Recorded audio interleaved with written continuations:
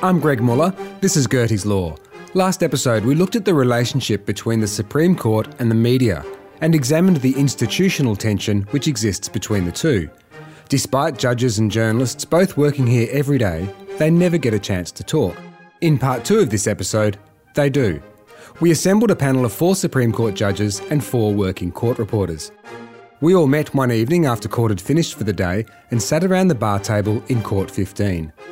The very same court where Cardinal George Pell's appeal judgment was heard and viewed around the world the day before. From salacious headlines to suppression orders, journalists on one side of the table, judges on the other.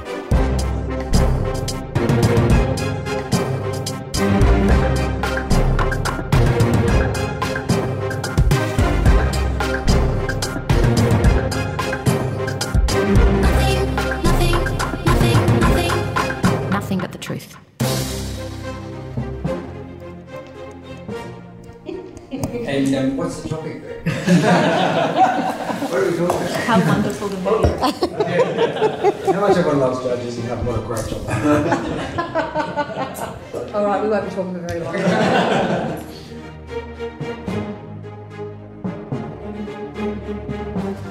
My name is Adam Cooper. I'm a court reporter with The Age.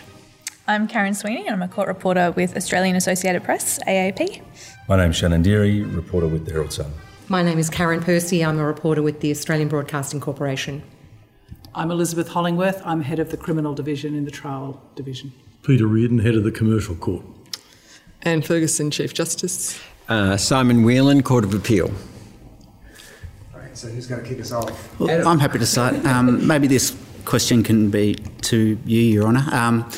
In my sort of few years covering courts and speaking to colleagues as well, it's felt like there's somewhat of an erosion of trust between the courts and the media. Do you think that's the case? And if so, do you have a reason why? I think one thing we have noticed is that when we started, there were a lot more dedicated court reporters, and many publications, and I'm not referring to people who are here at the table, now, due to resourcing issues, send down people who may not have particular expertise in court. And certainly speaking for myself, one has an awareness these days that you're dealing with a mixture of people who understand the rules of sub judice and some people... Sub judice basically means before a judge or court. It's a Latin phrase which translates as under judicial consideration. For reporters, it means they can report in a fair way what is said in court, but can't report or comment on it in a way which might undermine a fair hearing or prejudice the outcome. Doing so can lead to contempt of court proceedings for the journalist, and more importantly, it can lead to an unfair trial.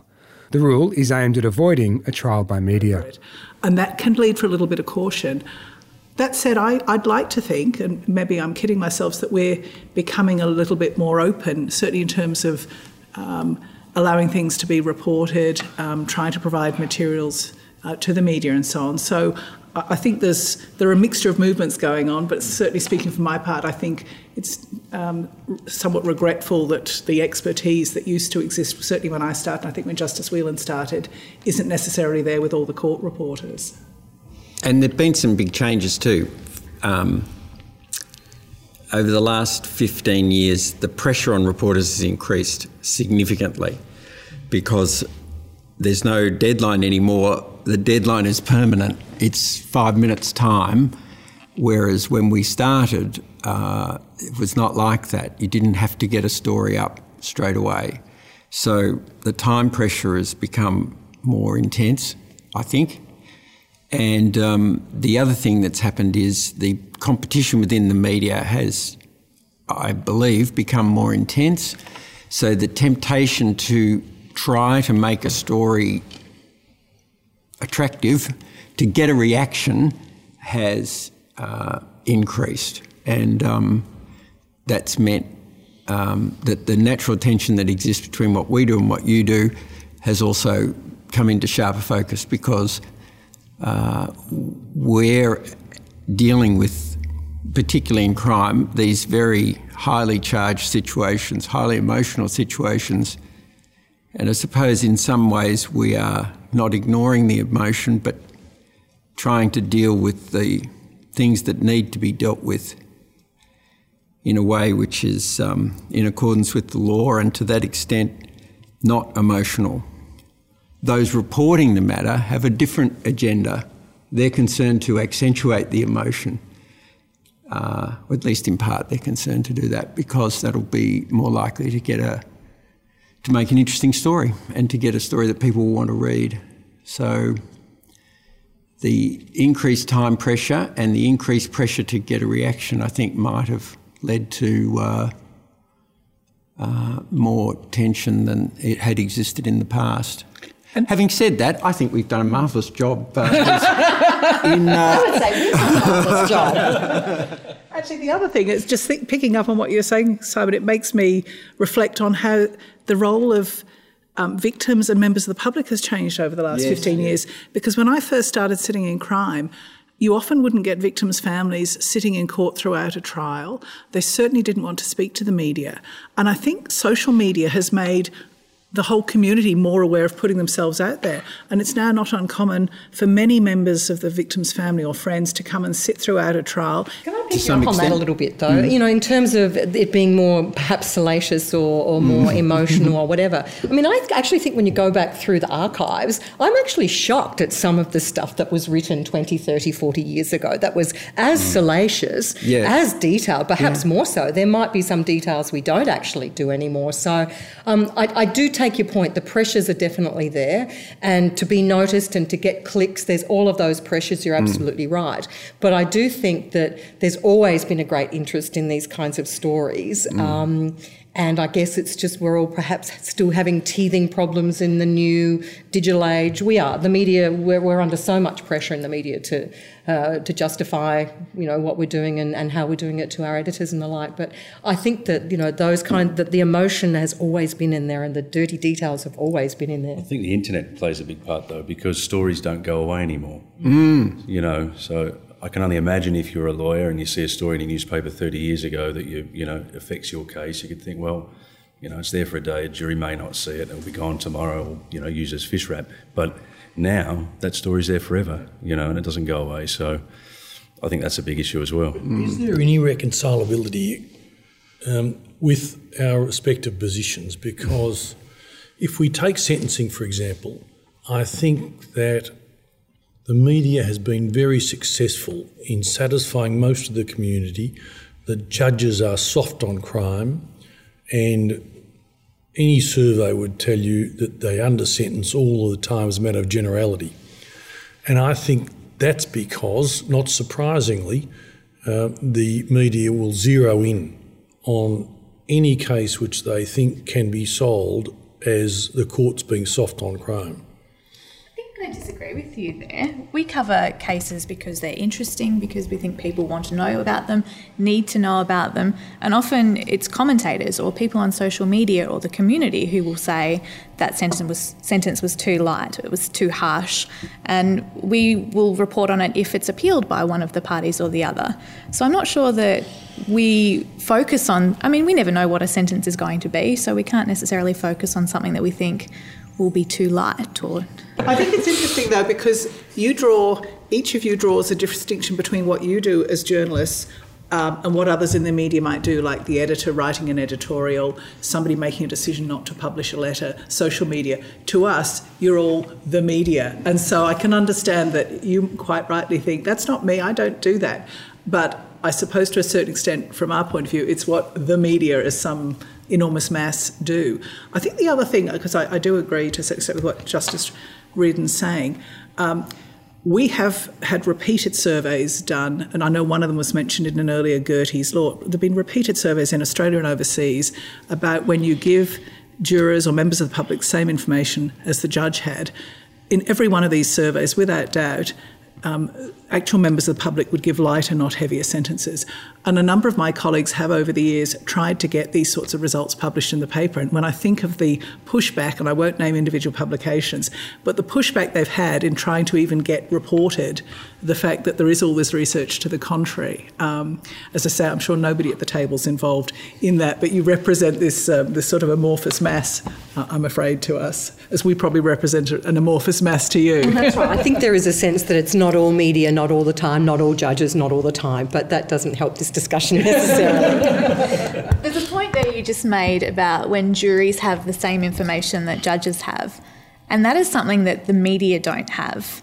We will go to a plea hearing and we'll hear about bits that are pulled out, the highlights of a report, but we never see the entire report. Obviously, there's privacy issues there, but it does mean that to an extent we are flying blind. And it happens in criminal matters, it happens in commercial matters, it happens in civil matters. Is there any way that things could be worked so that media have greater access to information? I think there are some restrictions on us giving access, particularly in criminal cases, for a variety of reasons.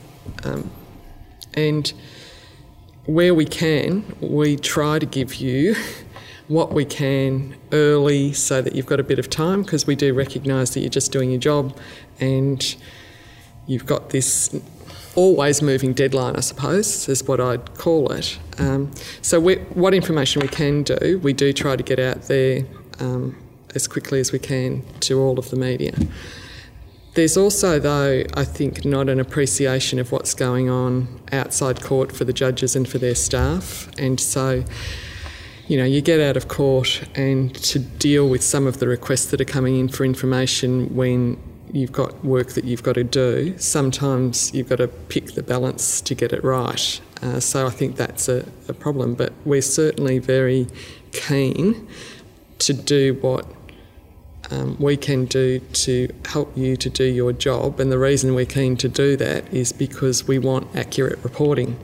And if we don't do what we can to get that information to you, we're more at risk of there being inaccurate reporting, which leads to a whole lot of other work that has to be done, and it's got the risks associated with it in the worst case scenario of, you know, a trial goes belly up. Just on the issue of commercial courts, we know that there's plenty of great, interesting stories in commercial courts, and unfortunately we're often restricted in terms of the resources we can send. I know general reporters tend to focus more on crime stories. We do have finance reporters who go to commercial court cases. But is there some way that we can, in the media, go in and access information about commercial cases where we have a general idea about what the story is or what the case is, as opposed to needing to be there right at the start to pick it up? I think it's a really good point. Plainly, you have got rights to going to access the court documents, particularly the pleadings and those sorts of matters. You currently are also able to get copies of affidavits and that sort of thing as well. And I think that we should encourage you to be able to get maybe summaries of some of these matters that would be of assistance to you in determining what might be of interest to your readers. I'd be interested to know what more I could do about that. I would have thought in crime we're quite a bit better now than we used to be on that score. There's a lot more summaries. I hope that access to transcript and that sort of thing is... We'll give ourselves a pat on the back for that. I mean, when Liz and I started, it was terribly difficult even to get judges to do the sentencing remarks in writing. Very difficult. There was a lot of resistance to that. And so you had to scribble it down as they were talking. I hope those days are all gone. That seems par for the course for you guys now. You've always got sentencing remarks. I hope that's right. It seems to be. Most people do. We certainly try to, if we can. And we're also looking more, over the last year or two, we're expanding more into televising significant ones, and certainly audio recording's fairly standard now, so that's available for all but the most exceptional sentence as well. Do you think the media plays as an important role as it once did in promoting the work of the court, given the courts now have their own Twitter feeds and their own websites, and you can run your own live streams, like for big cases, you can push your own information out there? Do you think we play that role, and if we don't, is that maybe where the breakdown in trust is coming from, because we don't really need each other as much as we once did? For my part, I've never seen it as part of the media's role to promote the court, for want of a better word. I just don't see that that's part of your remit. To the extent that you talk about what's going on in court, I'm very pleased about that, as you know, if it's accurate, because that does show the work of the court to a broader range of people than would otherwise know about it. But I certainly, for my part, have never seen it as part of your role to promote the court or do anything like that. It certainly doesn't hurt to have the description of the work we do and how we go about it, and that's important. I think phrase, promote the work of the court, but to surely making the community aware of sentencing is important, because otherwise things, I suppose, like general deterrence don't really work if no one knows, you know, how the courts are operating. Do you know what I mean? I didn't mean promote them. You know, I do. You're really getting to the need for the institution to be accepted by the community as a valuable part of a democratic society, which it is. And to the extent that your job is consistent with that message being part of it, I'd say great, go for it. I think there's some... Sorry, go on, Adam. I was just going to say, a long time ago, we wouldn't have reported domestic abuse as we do now, and now it's not uncommon for reporters to go in and cover the case of a murder, like a husband accused of murdering his wife. So I think it's probably appealing to readers, and it's probably appealing to editors to get a really juicy story on that one day. But I think also that court reporting's got a vital part to play for the community in terms of holding people to account, seeing that justice is being done, and also, I guess, reporting what's happening in the community, that how prevalent these sort of issues are. And Adam, you asked me a question before about the commercial court, and speaking for the commercial court, I think it's important that the press reports that we're not just a criminal court. And most people only think of crime when they think of the courts.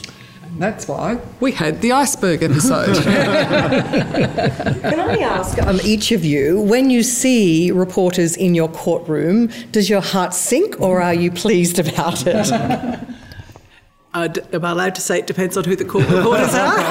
And the judge too.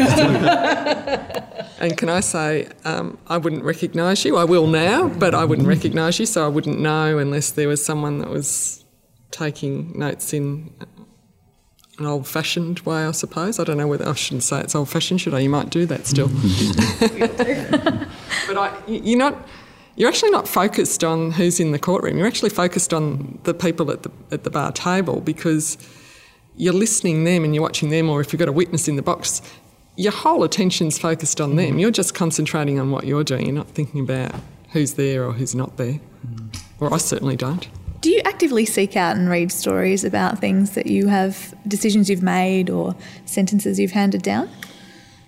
I have a practice of reading the paper, and I don't alter that practice, and if there's been a case that I'm in, then I will read those articles, but I don't go and search more broadly outside whatever I would usually do.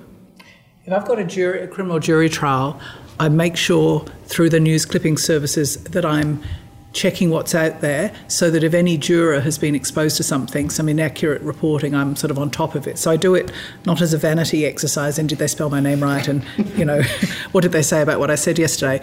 But, joking aside, it's to actually see what's been reported about yesterday's court proceedings in case it might have affected the juror because of, or there's something I've got to do to say to the jury in case they inadvertently came across some of the media. Well, I think that I probably get it brought to my attention from family or friends, so that recently when it was reported that I'd said something or done something, and there was a photograph of an Irish judge. And so that came through on my WhatsApp. What about you, Simon? Well, look, media attention's a bit of a no-win thing for us. It might be neutral. It's unlikely to be a happy experience. It might not be a happy experience. So I suppose we're naturally cautious, especially in the days when I was running criminal trials, Liz doing now. Your main concern is something will go wrong in the trial. That's what you're mainly worried about. And you're pretty cautious as a result. In the Court of Appeal, yes, I suppose the truth is if you want the quiet life, it's better if you can make your decisions without a lot of fuss. On the other hand, judges who always decide in such a way as not to cause a fuss are probably not doing their job. So a bit of fuss is part of the part of the job, really. Speaking of the fuss and the fuss that was happening in this particular courtroom not so long ago, it just struck me as part of this whole process, the appeal process and reviewing a jury verdict more generally, not this one specifically, but how do you find as appellate judges putting yourself in the shoes of jurors? You've got decades of judicial experience, lawyers, the kinds of decisions and experience you have. How do you put yourselves in the shoes of 12 ordinary young men and women who don't have that kind of experience? Do we do that? We don't do that. I was going to leave it to you. Well, I guess that's an assumption as part of the reviewing of a jury verdict, that you're putting yourself and you're listening, trying to listen to what they've listened to, you're reading what they've read. Can you really review a jury verdict given that you've got this extensive knowledge of the system and the law, and they would not have and did not have during that process? Well, when we're looking at errors, the judge admitted this evidence and he shouldn't have, or something went wrong in the charge or some such thing. Well, the jury that doesn't enter into it. We're just dealing with what the judge did then. I'm talking specifically about But on the unreasonable ground, or what Yep. used to be called unsafe and unsatisfactory, on the unreasonable ground, well, we're only asking ourselves, was the jury bound to have a doubt? We look at the evidence ourselves, was the jury bound to have a doubt? So we're not second-guessing the jury. And frankly, we're not better qualified than them on these sorts of issues, factual issues about the sort of things that arise in criminal trials. Ordinary people are just as capable of assessing that as we are, and there's 12 of them, which gives them a big advantage over one or two or three of us. So we're not putting ourselves in their place, we're not supplanting them. It's just the ability to go to the Court of Appeal and say the verdict was unreasonable is just a safeguard against a situation where a jury reaches a decision which, in all the circumstances, it was not really open for them to reach. So, and we have confidence in the juries, and I don't think many judges would say that confidence has been shown to be misplaced over the years. But it's a human system, and it will have flaws because it is. To know what juries are thinking and what they focus on in making a decision, because obviously we've got a system here where it's an offence to even ask a juror what they base their decision on, compared to, say, the US, where once the trial's over, it's a free-for-all. The US system always unnerves me because you've got this sort of unseemly race, even sometimes before the jury have returned their verdict, everyone's busy trying to line them up for talk shows and book deals and all this sort of thing. And I think it kind of, to my mind, when I see what happens in America, it rather undermines my confidence in the system, because this sort of jockeying of all these jurors and ex-jurors for their moment, their 15 minutes of fame, their moment of in the spotlight, tends to lead to them saying things which may or may not reflect what actually happened in the courtroom. So I certainly wouldn't look to America as an example of what we'd want to do. I'm not sure what we would gain as judges necessarily asking them what their reasoning was. I think what has relaxed in recent years is that researchers now increasingly get permission to speak to the jury. So what used to be a strict prohibition on us finding out has relaxed. And I think there's been a lot of really good research done by good researchers into the way juries think. I'm more satisfied personally with it being done as an academic exercise rather than asking individual jurors, now, why did you do that and what did you think of that piece of evidence? I mean, of course, at a human level, you want to know, did you think that witness was as strange as we did, or did you believe that person? But that's just perhaps prurient curiosity. But at a professional level, personally, I'm happy to perhaps leave it to the academics to explore when we're looking for thematic issues, and otherwise just keep my curiosity to myself and my associates. This is a special edition of Gertie's Law, where we've assembled a panel of 4 Supreme Court judges and 4 court reporters.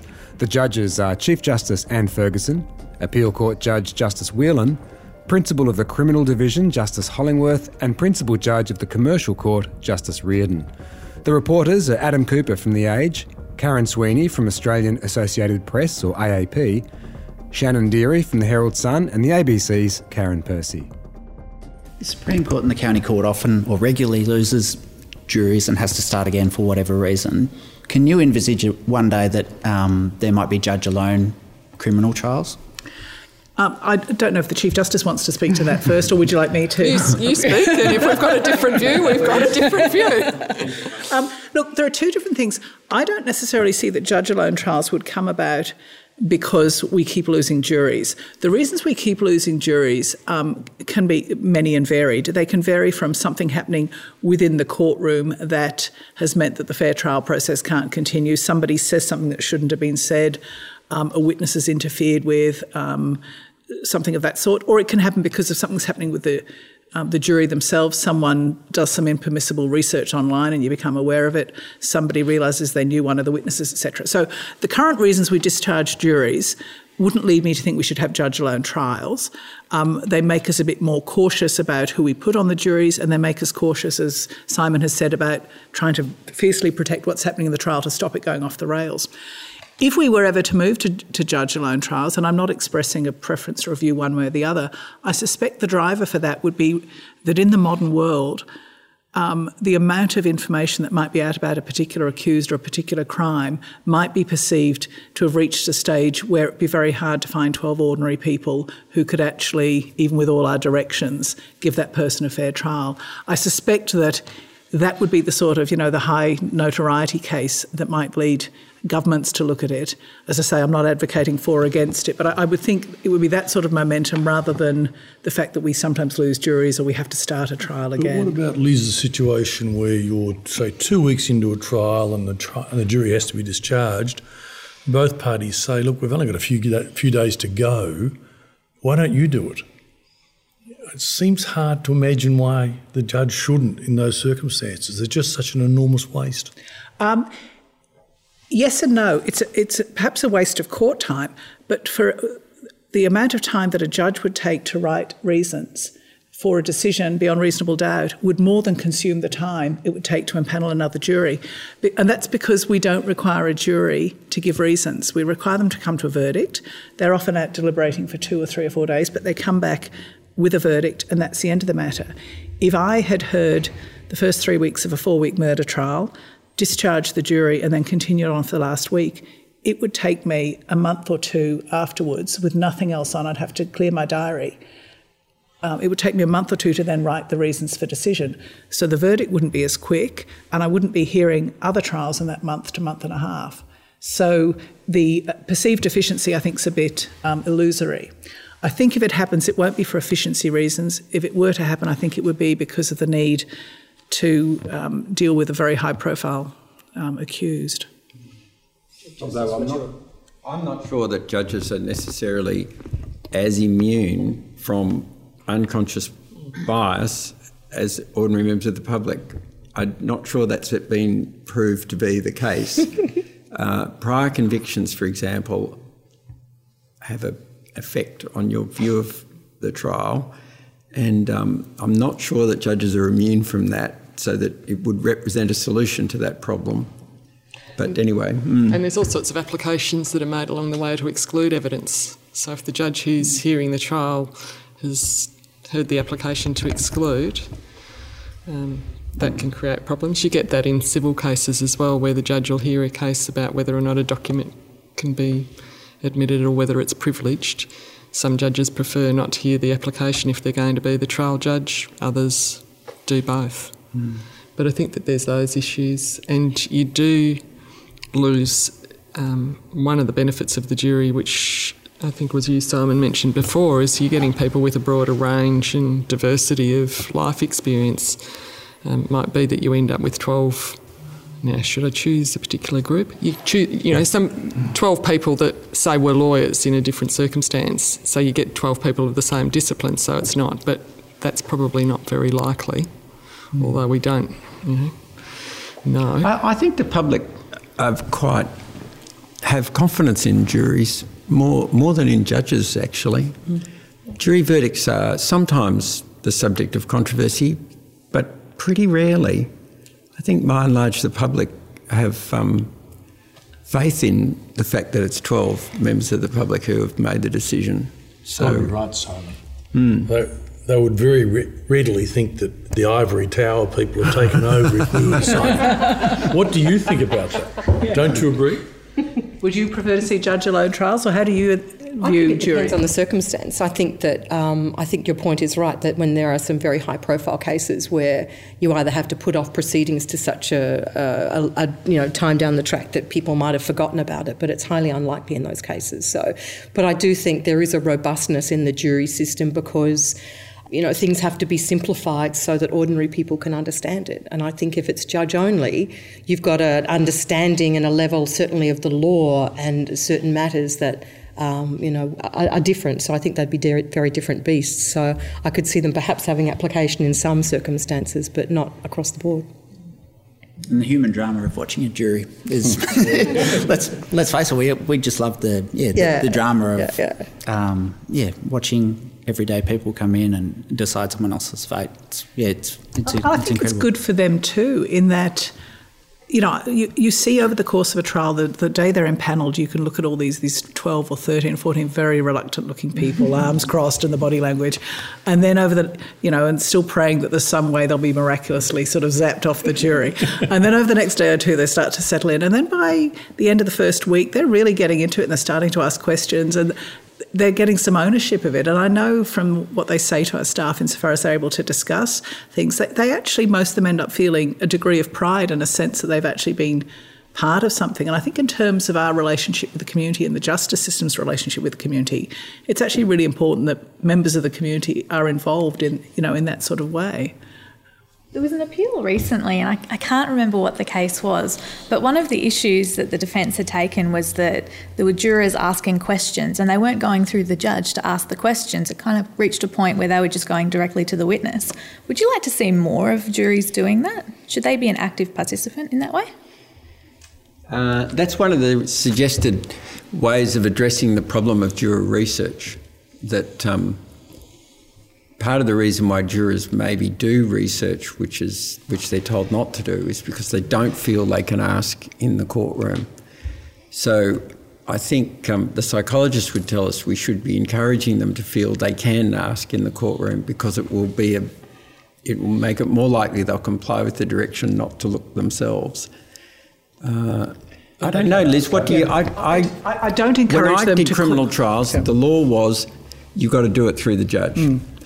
Whereas I don't think that's necessarily the case anymore. I still do that, but they could do it with a note passed up. I don't encourage them to call out. For a variety of reasons, they may ask impermissible questions or unfair questions or questions that someone's going to come to, and I don't want them to become another presence in the questioning process, because that actually isn't their role. They're a decision maker. I think it is important that we make sure if they've got concerns or questions that they're addressed, but I always encourage them, and they regularly do hand to me questions. Sometimes quite furiously. I remember a trial I had a couple of years ago, which was a very complicated DNA case, and it involved not only looking at the DNA science, but also the algorithms that underlay the mathematics behind the computer program. And we had a couple of computer programmers on the jury. They kept handing these notes up. They were just sort of tearing off strips of paper, and I'd read them out, and they were brilliant. Ask about whether the coefficient of such and such is whatever. And the barristers and I just look at each other, and I just turn to the witness and say, what do you say? So I have never found that they felt hesitant using that format, but I do think them putting on a piece of paper and giving to me just allows me to screen in case there's something impermissible. And I think as long as you encourage an environment where they know they can do it, but just not by yelling out across the court, I think we can accommodate everybody's needs in that regard. Slightly off topic, but given we're talking about juries and power and numbers and working together, can I ask each of you, do you ever feel the need, or can you confer with each other about different things you might be struggling with, either to work out or think, have I got this right? Not necessarily sentencing, but decisions that you're making in court. Do you ever speak to each other about things that go on? Yeah, all the time. Absolutely. I think that's something people wouldn't know. I think it's quite interesting. Oh, no, we do. We walk around the corridors saying, what do you think about this? Yeah, all the time. Of course, in the Court of Appeal, we have, there's three of us, so we always... all the three of us will talk about it, and we exchange drafts and so on. But even I would often, it's more just to articulate in your own mind, to talk to someone who doesn't necessarily know as much about it as you, but comes from a similar perspective. It just clarifies the issues for yourself. But yeah, we talk about, judges talk to each other all the time. Can I ask you then, Shannon, do you write a story and then the editor says, oh, come on, beef this up a bit, put the complaints by the victim's family up the front rather than down the back? That really is a misconception that, you know, we're instructed to write in a certain way. It's really not the case. And you're looking like you don't believe me, but it's really, it really is not the case. I know, it's those subbies though. I don't know, are there subbies anymore? There probably aren't. But often it's the headline that makes us more cross than the article. I know. That is the subbies. Exactly. And of course their job is to grab people's attention. So they'll do what they need to do to do that, I suppose. But seriously, I mean, the four of us all have offices in this court, which is very generous of the court, and we don't, well, I personally never ever go to my head office down at South Bank. So the only way I communicate with my boss is over the phone or email. And of course, he's never in court to see what I'm seeing, so he trusts that what I'm telling him is, you know, the story of the day, you know, and the line that I tell him is the line. So they trust that we're doing the right thing. So we actually have to take responsibility for the stories that run, because generally they run exactly as they're filed. How do you do it? I mean, you've got the magistrates' court with hundreds of cases, you've got the county court with scores, and then you've got big cases here. How do you keep abreast of it? How can you do a story about 3 or 4, which I know sometimes you do, 3 or 4 hearings in a day? What do you actually do physically? Do you run backwards and forwards? Or? Well, we've still got 3 or 4 court reporters at the Herald Sun dedicated to this round, so we're sort of lucky we can place people around. I think other organisations are the same, so that's really the way to do it, you know. If there's a serious case happening, then there's an obligation, I think, for us to be in court as much as we can in the same case, you know, and sit there as much as possible. And so you would often sit in a case for a whole day yourself, or not necessarily the whole day, but do nothing but one case for a day? There's a case this year that I sat in for well over 10 weeks and wasn't able to write anything, you know, and sat there all day, every day. So, you know, we do dedicate, you know, there's a lot of talk about the media being, you know, under-resourced, which is absolutely true, but I don't think that necessarily equates to the criticism that we don't spend enough time in court. I think, you know, for what we regard as very important stories, we definitely dedicate the time that, you know, is needed. Can I pick up what you were saying about the headline? I think we have to give consumers, readers, listeners, viewers some credit that they can look through the headline too, and they know when they've kind of been sold something that isn't quite what it is. So I think I'm a headline reader, and if I'm not taken by the headline, I'm not going any further. Sorry. I mean, you'd like to think, and that's sometimes when you read the whole of the article, you think that's fair and accurate. But we all know that the first bit of it, and you know that's your job. First bit of it's got to be the entice. But if it's totally and utterly inaccurate, by the time somebody gets to the end of the story, they're saying, that's not the story that But they don't. That's the thing. I think maybe people do. Not my personal experience. We might have to agree to disagree. Should we get to the elephant obliged in to the write room? stories in an interesting way. I mean, that's how we attract people. And if our stories aren't grabbing someone and people switch off and go elsewhere, then we're you know, that's part of our job too. So it's that juggling act between obviously making it right and accurate and making it appealing to someone. So, and there can be times where an editor might say, I like this, and we have to push back and say, well, this is better. But I mean, it always sort of appeals to me the circumstances, not necessarily the emotion. I mean, the remarkable stories you hear in this building are good enough. So that's what sort of grabs me. I'm one of those more unusual journalists who does actually write the headline, and I can tell you it's the part of my job that I hate the most because there's always someone that's going to take issue with what you write, but you've got a limited amount of space and you can't fit it all in. Well, there's the elephant in the room, which is... Suppression orders, and you've got the folder there. I've got the folder. I came prepared. I love it. Very good. All right, I'll say my bit. Can I ask the question, though, before you say that? No, I was just going to ask, do you think the Open Courts Act has actually helped reduce the amount of suppression orders? Bit. Right. I mean, I've gone on the record about this before. It hasn't had the effect that was hoped, The numbers didn't drop as much as was hoped, but they did drop. They dropped in the Supreme Court and in the County Court, but there's probably still too many. I don't think that's only my opinion. But I do think the Vincent report, it's fundamental. The big concern is there a real problem in the sense that we don't have justice as open as it should be in Victoria? Just a quick note here. Former Court of Appeal Judge Frank Vincent recently oversaw an independent review of the Open Courts Act 2013, which looked closely at suppression orders. And the Vincent report, although it revealed an unacceptable extent of non-compliance with the Open Courts Act, especially in the lower courts, its fundamental conclusion was that criminal proceedings in Victoria are overwhelmingly open.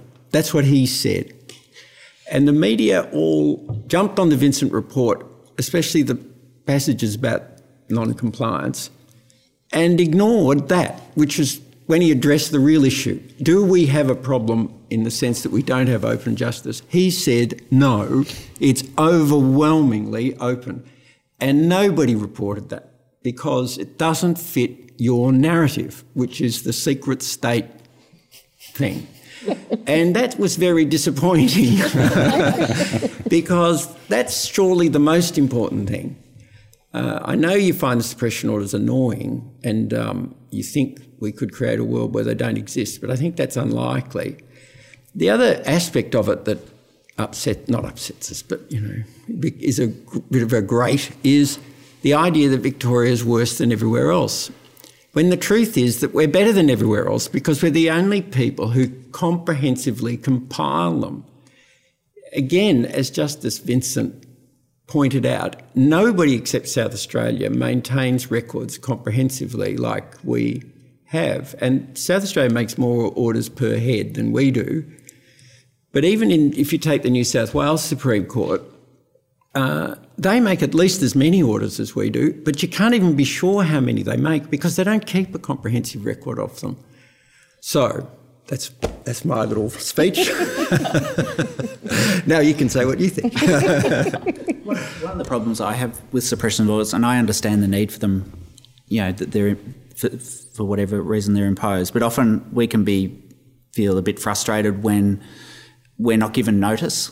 We're required to, under the Act, to be given plenty of time so we can prepare and, if necessary, get our own legal counsel.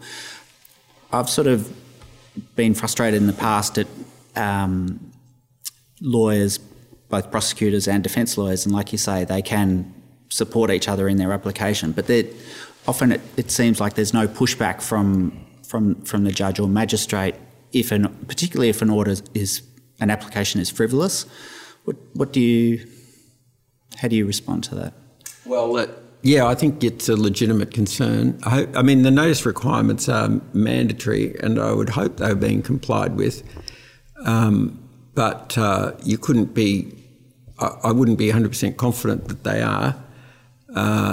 As with most things in the law, if you don't have someone contending for the opposite proposition, things tend to slide through. But it's extremely difficult in, the ABC, we very rarely contest them because we just don't have the budget to do it. I've got up on a number of occasions myself and tried to argue them, not terribly successful, I might say, but at least tried to sort of talk about the kinds of points that we need. But they just seem to come up again and again and again because there's partly that lack of trust. And I think that's a valid concern. I think that goes back to something we discussed earlier on, that we're dealing with you as a mass, recognising that there are some experienced court reporters who do understand sub judice and people who we regularly see reporting here who don't even know what the word is. And I've sometimes mentioned the word and you can see this blank expression. And that is part of the problem we're dealing with. We're not just dealing with qualified court reporters.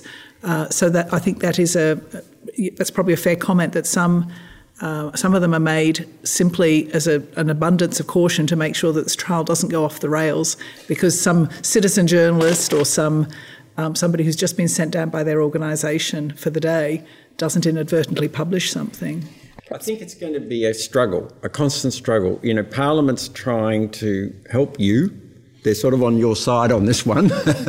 They keep passing legislation trying to push back against suppression, making the point you did that you shouldn't be making an order when it's covered anyway by the Judicial Proceedings Reports Act or some other prohibition. I think we'll never agree, courts and media, because, you know, you need information held back to run your trials, and we're curious and we like getting information out there, and, you know, that's always going to clash, isn't it? Yeah. Sort of. Oh, yeah. There's always going to be tension, and it's always going to be a struggle. I hope things are getting better, but I don't know. You tell us, are things getting better, or are they staying the same, or are they getting worse? What? I think it depends on the issue. I think generally, and it depends on the court as well. We've had our struggles with other courts, but I generally find that this court is good to work with in terms of access to transcripts and material. It's more the frustration on last minute suppression order applications, and it does feel sometimes that we can be penalised for something that becomes suppressed when, in order to prevent a juror going online, when a juror doing that is breaching your instructions. So in a way it does feel like we're being penalised for something that shouldn't be done. So that's a frustration, but I think generally it's good. You must come across this all the time, though. Suppression order issues? Yeah. In which way? I mean... Well, you probably report more cases than anybody else. Yeah. How much of a practical impediment is it, do you think? Like Adam said, it's a huge problem when you're caught out on the spot, when you plan your day around covering a case and all of a sudden, you know, you walk into court, people recognise you, and then all of a sudden there's a suppression order application. It happens all the time. The best thing in the Open Courts Act is... I know there's media present. The best thing in the Open Courts Act is the 3 days notice period for us, because we get that chance to prepare an application. For lawyers, it's a nightmare because they've got to give us 3 days notice about a case probably that they don't want us to know about. So it's sort of, you know, that doesn't work. But do you think... Do people give you the notice by and large? Yeah, we do. We get lots of notice. But there are a lot that are sprung at the last minute. Yeah. There are a lot of cases where lawyers will walk into court and say, Your Honour, I'd like a suppression order, and in the meantime, I'd like to give notice now. Can we have an interim order? Mm-hmm. And that's usually granted. Yeah. The interim stuff's I don't think I've ever come across a case where an interim order hasn't been granted in that situation. Well, this is the media and the court's different agendas, because to us a day or two is not important. To you, a day or two is the difference between a story that's worth reporting and one that's old news.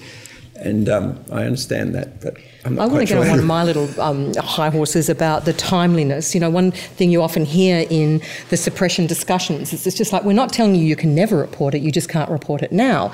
And the timeliness is actually really important in the work that we do. For accuracy, for starters, because it's fresh, you can actually read your notes that day as opposed to trying to go back afterwards and trying to figure out what that particular squiggle might be. We've got the ability amongst ourselves to be able to sort of say, what was that quote again, and was it this? So that kind of process is really important. So to say that it's just a matter of the timing is actually missing a whole important part of how the process works for us as journalists. And by the time, if you're sitting in, you know, some of these split trials, for example, if you're trying to cover the first defendant and then another defendant, and, you know, by the time you get to around to writing anything, half of what you've already written is superfluous, is out of date. So I think that this idea that the timing isn't important is a wrong notion from some in the legal fraternity and the judiciary. But sometimes it works well, like a lot of big trials, not mentioning any in particular, where you haven't been able to report things, and clearly you've worked on massive stories just waiting for the moment when you can press the button. And I must say, in all of those cases, I've had a very strong feeling of, absolutely no harm done. The big story comes out in full detail, miles better than you would have done if you've been doing it on the run. I would agree with that, unless you're Australian media competing with international media. Well, that's the new component, isn't it? But that's a serious point, you know. In certain big cases this year, you know, all the Australian media complied, I think 100% with orders that were made, and lots of international media didn't, and we're then put at a disadvantage for that, you know, and that's purely commercial. Well, that's going to be the future is staring us in the face on that score because the capacity to control information is becoming more and more difficult. We've not got to the point yet where we have to give up that it's become impossible to quarantine juries from information, but I think you can probably foresee a day when that will be the case.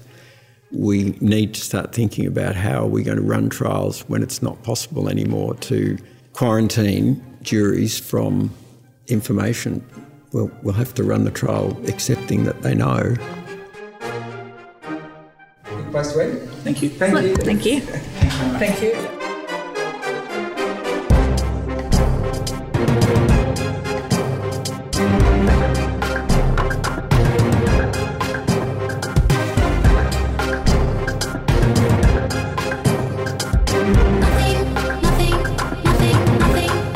Nothing but the truth.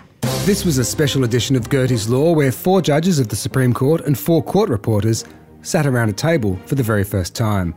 Thanks to everyone involved, Chief Justice Anne Ferguson, Appeal Court Judge Justice Whelan, Principal of the Criminal Division Justice Hollingworth and Principal Judge on the Commercial Court Justice Reardon.